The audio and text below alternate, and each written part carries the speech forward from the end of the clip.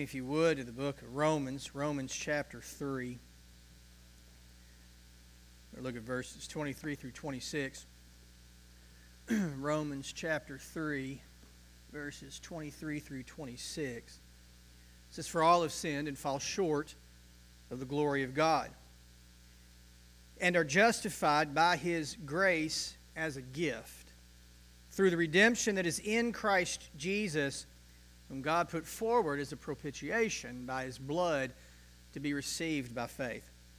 This was to show God's righteousness, because in His divine forbearance He had passed over former sins. It was to show His righteousness at the present time, so that He might be just and the justifier of the one who has faith." And our continued saga of made-up words, today our made-up word is "youer." Now this is going to drive grammar Nazis crazy, because if I just switched that R and that E around and put an apostrophe, we wouldn't be talking about made-up words. This morning's word is "youer." Youer. What does Paul say to the Roman church and to the Monterey church? All have sinned and fallen short of the glory of God. All have sinned and fall short of the glory of God. Now, obviously, we're celebrating Christmas this week. The reason we celebrate Christmas is we celebrate the great gift that God gave to us in the form of a child, His Son, that He gave to us. And what was the purpose of Him having to give that gift? It was because all have sinned and fall short of the glory of God. What was the purpose of Jesus coming to the earth, living a perfect life, giving that life away? What was the purpose of that? So that you and I might be justified by His grace as a gift.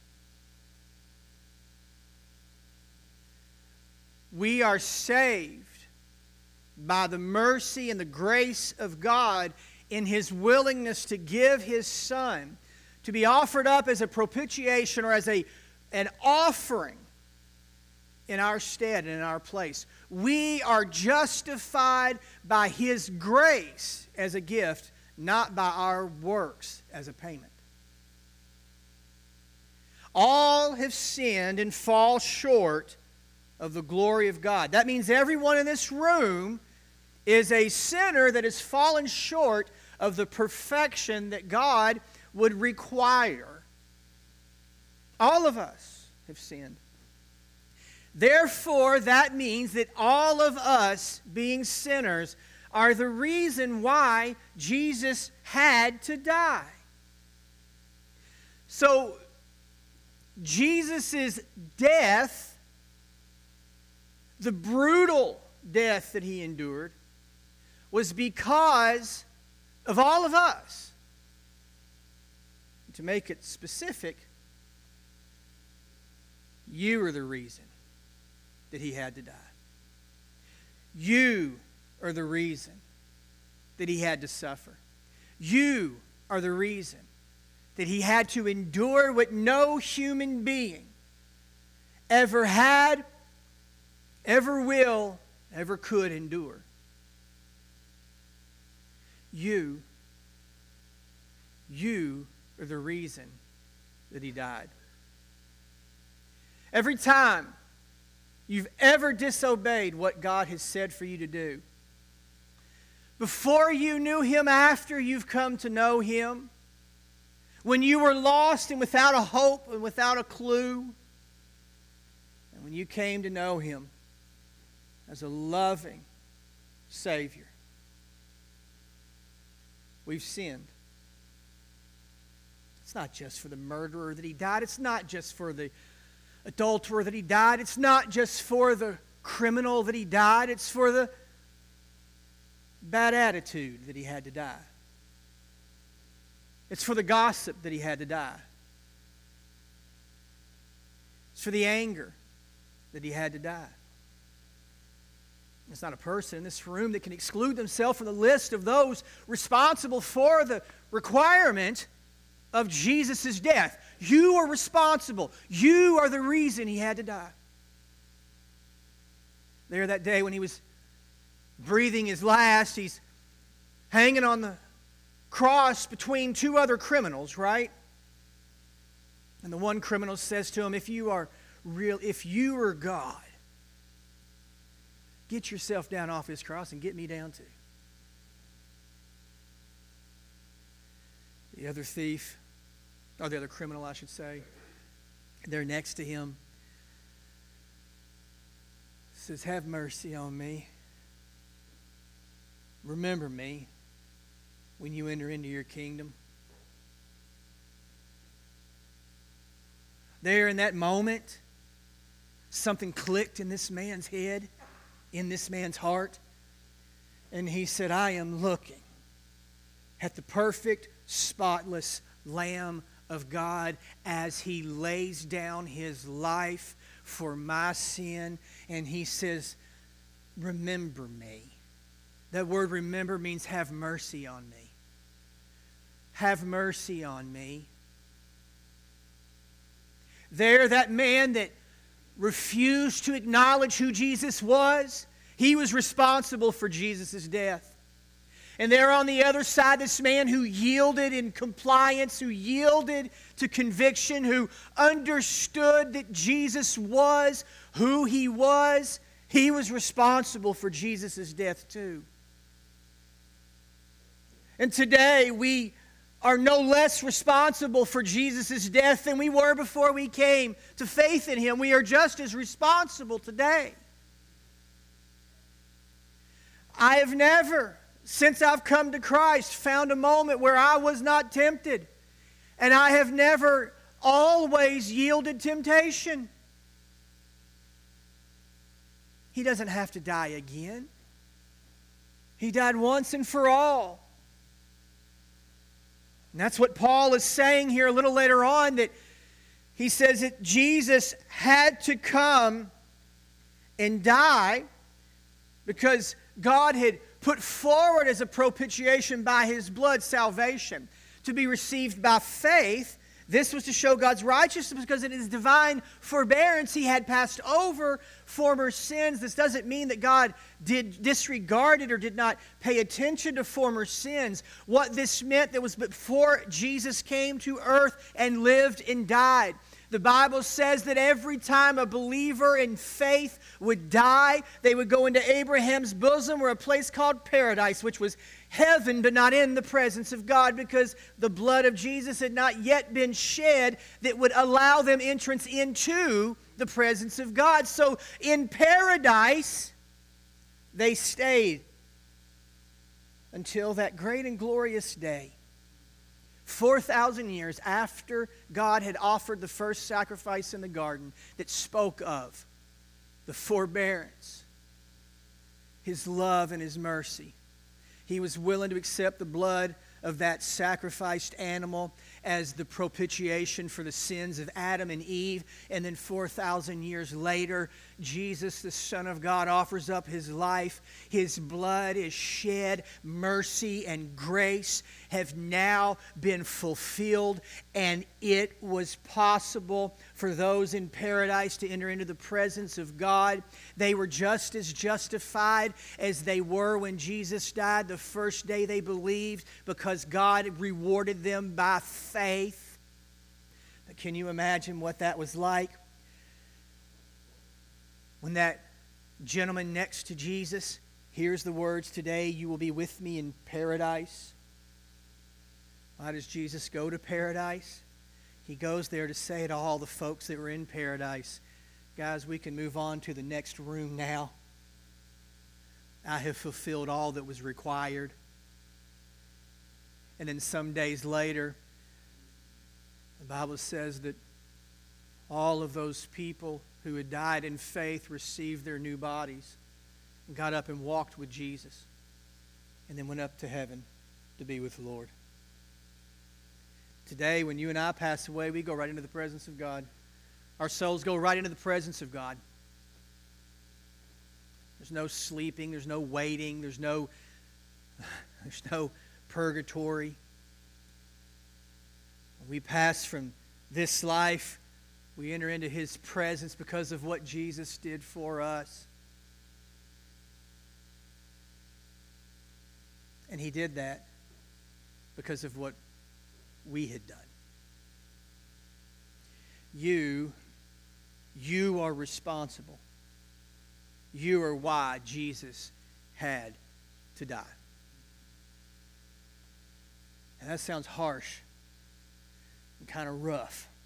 Parents, when you have to get straight with your kids, and you're like, I got to lay down the law for a second. I love you, but here comes the truth. It's going to be hard to hear, but here it is. Why do you do that? Why are you willing to shoot straight with your kids? Why are you willing to tell them the truth? Is it because you hate them? Is it because you despise them?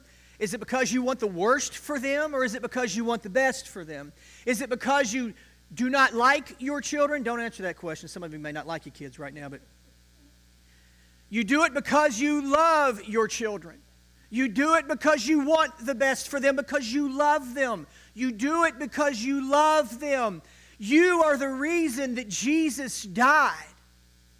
Not just you are responsible because of your sin, but oh, how He loves you, and oh, how He loves me. You are the reason He died, because He loved you so much. For God so loved the world that He gave His only begotten Son, that whosoever believeth in Him should not perish, but have everlasting life. It is the love of God that compelled God to allow His Son to come and live a perfect life and lay down His perfect life. God loved you so much that He was willing to give up His Son as a sacrifice for those that did not deserve it. Not because of what we did to earn it, but because of what we did to require it. But He loved us. And He still loves us today. The love of God, if we are believers in Christ, has been shed abroad in our hearts. That means that the love of God is in us, not just covering us. We are filled with His love. We are moved by His love. We are led by His love. We are comforted by His love. We are instructed by His love. We are also corrected by His love. You are the reason that He came and died. He loved you. If you were the only person that had ever been created, He would have come and laid down His life for you. When Jesus hung on the cross, He did not do this as some act of what am I trying to say? An act of attention or something He did for publicity. He did this not because He had to, but because He wanted to. He did not do it because it had to be done. It had to be done, but He wanted to do it.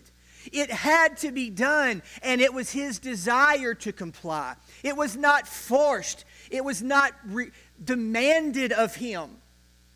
He willingly laid down His life. He says to Pilate, when Pilate says, "Do you not know that I have the power to save your life or end it?" What does Jesus say? "No man takes my life unless I lay it down. Greater love hath no man than this, than a man lay down his life for his friends." Do you have people that you know? You're acquainted with them. You see them from time to time. Then do you have people that are your friends? People that you're close to. You talk to them often. You're connected with one another. That's what a church body should be like.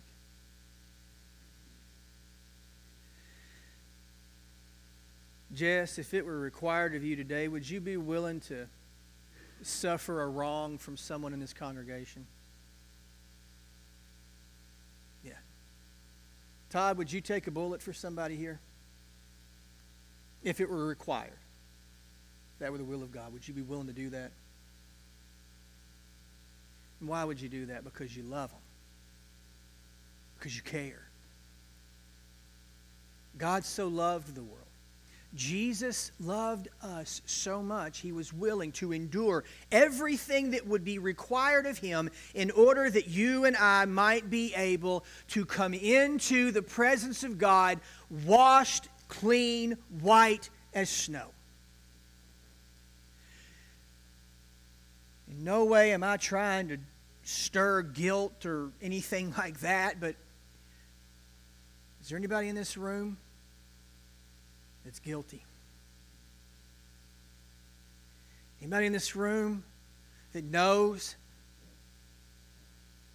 I am why he had to die? Well, I also want to make sure that you understand that he died because he loves you. It wasn't a he did it and now you owe him one. Speaking of friends, anybody here ever gone somewhere with a buddy of yours and they'll say, no, I got lunch. Then y'all fist fight because you wanted to buy lunch. Then you say, well, I'll get it next time. And what do they say? I don't care if you get it or not. We're going to go to lunch again. See, that's what friends do. If Eddie and I go to lunch, I don't go, I don't know why he didn't pay. He must not be my friend. When you expect something from someone, that's not your friend. When you require something from somebody for you to be happy with, that ain't your friend. Eddie's a bonehead. Boy, everybody got real quiet. I was expecting somebody to at least laugh or something. Everyone's like, yeah, he is. Yeah, you're right. Yeah, he is. And I am too. But he's my friend. Jesus knows you're a bonehead. He knows that. He knows you're not going to get it all right. He knows that when he laid down his life for you, he didn't lay down his life thinking that you would never be a bonehead again or you would never do something ignorant. He died knowing good and well that you'd be ignorant. Anybody been ignorant since you come to Jesus? He still loves you. His love is not conditional based on what you do or don't do. That's not what friends are. That's not what love is. Love is unconditional. Love says, I understand you don't know things and things are not always going to go the way they should and you'll make mistakes. But I love you and my love does not depend on what you do. My love depends on what I do. And I choose. Jesus said, I choose to die for you. You are the reason that I died. My love for you is why you are important. You have value. You mean something to the Lord. You are his prized possession. He knows every hair on your head. In my case, he gets a discount. He knows everything about you, and yet he loves you. And he sees those things in your life that hold you back and hinder you. And he does not run away, but rather he runs to. What would you think if the firemen showed up to your house and they said, well, sir, I understand your wife is inside that home. What is she worth? Do I really want to go in there and risk my life? I mean, how old is she? Is she a good person? Does she have money? Did she ever talk back to people? Did she ever get snippy? Ma'am, I understand your husband's in there. Do you have a punch list that you've given him that he ain't punched nothing on? Do we really, I mean, if he can't fix the toilet seat, do you really think I should go in there and save him? Think about it. If a fireman shows up to your house and they don't just immediately, instinctively, by duty, run into that burning home and rescue whoever is in there, what would you think of them?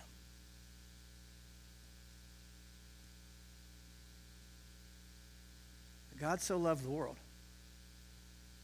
that he gave his only begotten Son to suffer and die the way that Jesus suffered and died. to endure what Jesus endured, to go through what Jesus went through. And it was all because He wanted to. Because He loves you. Because God loves you. And because God loves you and Jesus loves us, don't we love Him? Aren't we grateful this morning for what God has not only done for us, but what He continues to do? And what we know that He will do. We don't know what life holds tomorrow. I have no idea what tomorrow will look like. I have no clue how things are going to go this afternoon even. But I know this. He loves me. And if God is for me, then who can be against me? I can't even be against me.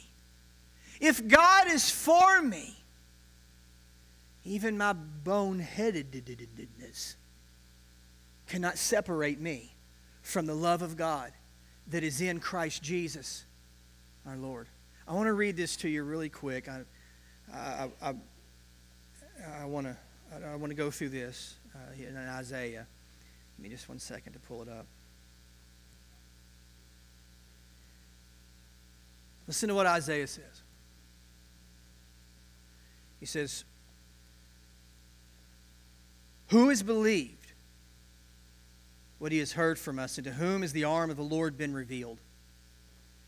For He," speaking of Jesus, "grew up before Him like a young plant and like a root out of dry ground. He had no form or majesty that we should look at Him, and no beauty that we should desire Him." Means He wasn't a man of great stature, a man of great influence. "He was despised and rejected by men, a man of sorrows and acquainted with grief. And as one from whom men hide their faces, He was despised, and we esteemed Him not. Surely He has borne our griefs and carried our sorrows. Yet we esteemed Him stricken, smitten by God, and afflicted. But He was pierced for our transgressions," not His. "He was crushed for our iniquities," not His.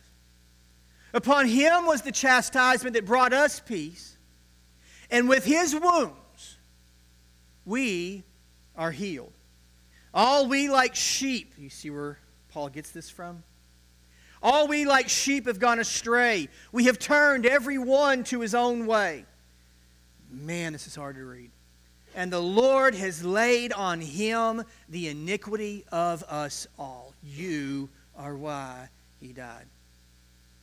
He was oppressed and He was afflicted, yet He opened not His mouth." That means He did not complain. He didn't balk. He didn't say, "Whoa, whoa, whoa, whoa, whoa, whoa. This is Carla's punishment." No, He endured it without ever opening His mouth. "Like a lamb that is led to the slaughter, and like a sheep before its shearers is silent, so He opened not His mouth. By oppression and judgment He was taken away. And as for His generation, who considered that He was cut off out of the land of the living, stricken for the transgression of my people. And they made His grave with the wicked, and with a rich man in his death, although He had done no violence, and there was no deceit in His mouth." Now listen to this. "Yet it was the will of the Lord to crush Him. He has put Him to grief." Why? "Because when His soul makes an offering for guilt, He shall see His offspring. He shall prolong His days. The will of the Lord shall prosper in His hand. Out of the anguish of His soul He shall see and be satisfied. By His knowledge shall the righteous one, my servant, make many to be accounted righteous, and he shall bear their iniquities. Therefore I will divide him a portion with the enemy, and he shall divide the spoil with the strong, because he poured out his soul to death and was numbered with the transgressors. Yet He bore the sin of many and makes intercession for the transgressors." He was numbered with the transgressors. He lowered himself to a position he did not have to do. Because you are worth it. He died for you because He loves you. There'll be 50 million preachers that will rail on you because of how wicked, how awful, how despicable you are. And guess what? I can't argue with him. But they stop there and leave people in anguish and in despair. But I'm telling you, it goes further than that. That's not where the story of the death of Jesus ends. That's where the story of the death of Jesus begins. It begins with you are guilty, but it ends with you are innocent. It begins with you are responsible for the death of Jesus, but it ends with you are the reason He did it. So this Christmas, you ain't perfect, but you sure are perfectly loved. You're the reason that Jesus had to die, but you're the reason He wanted to do it.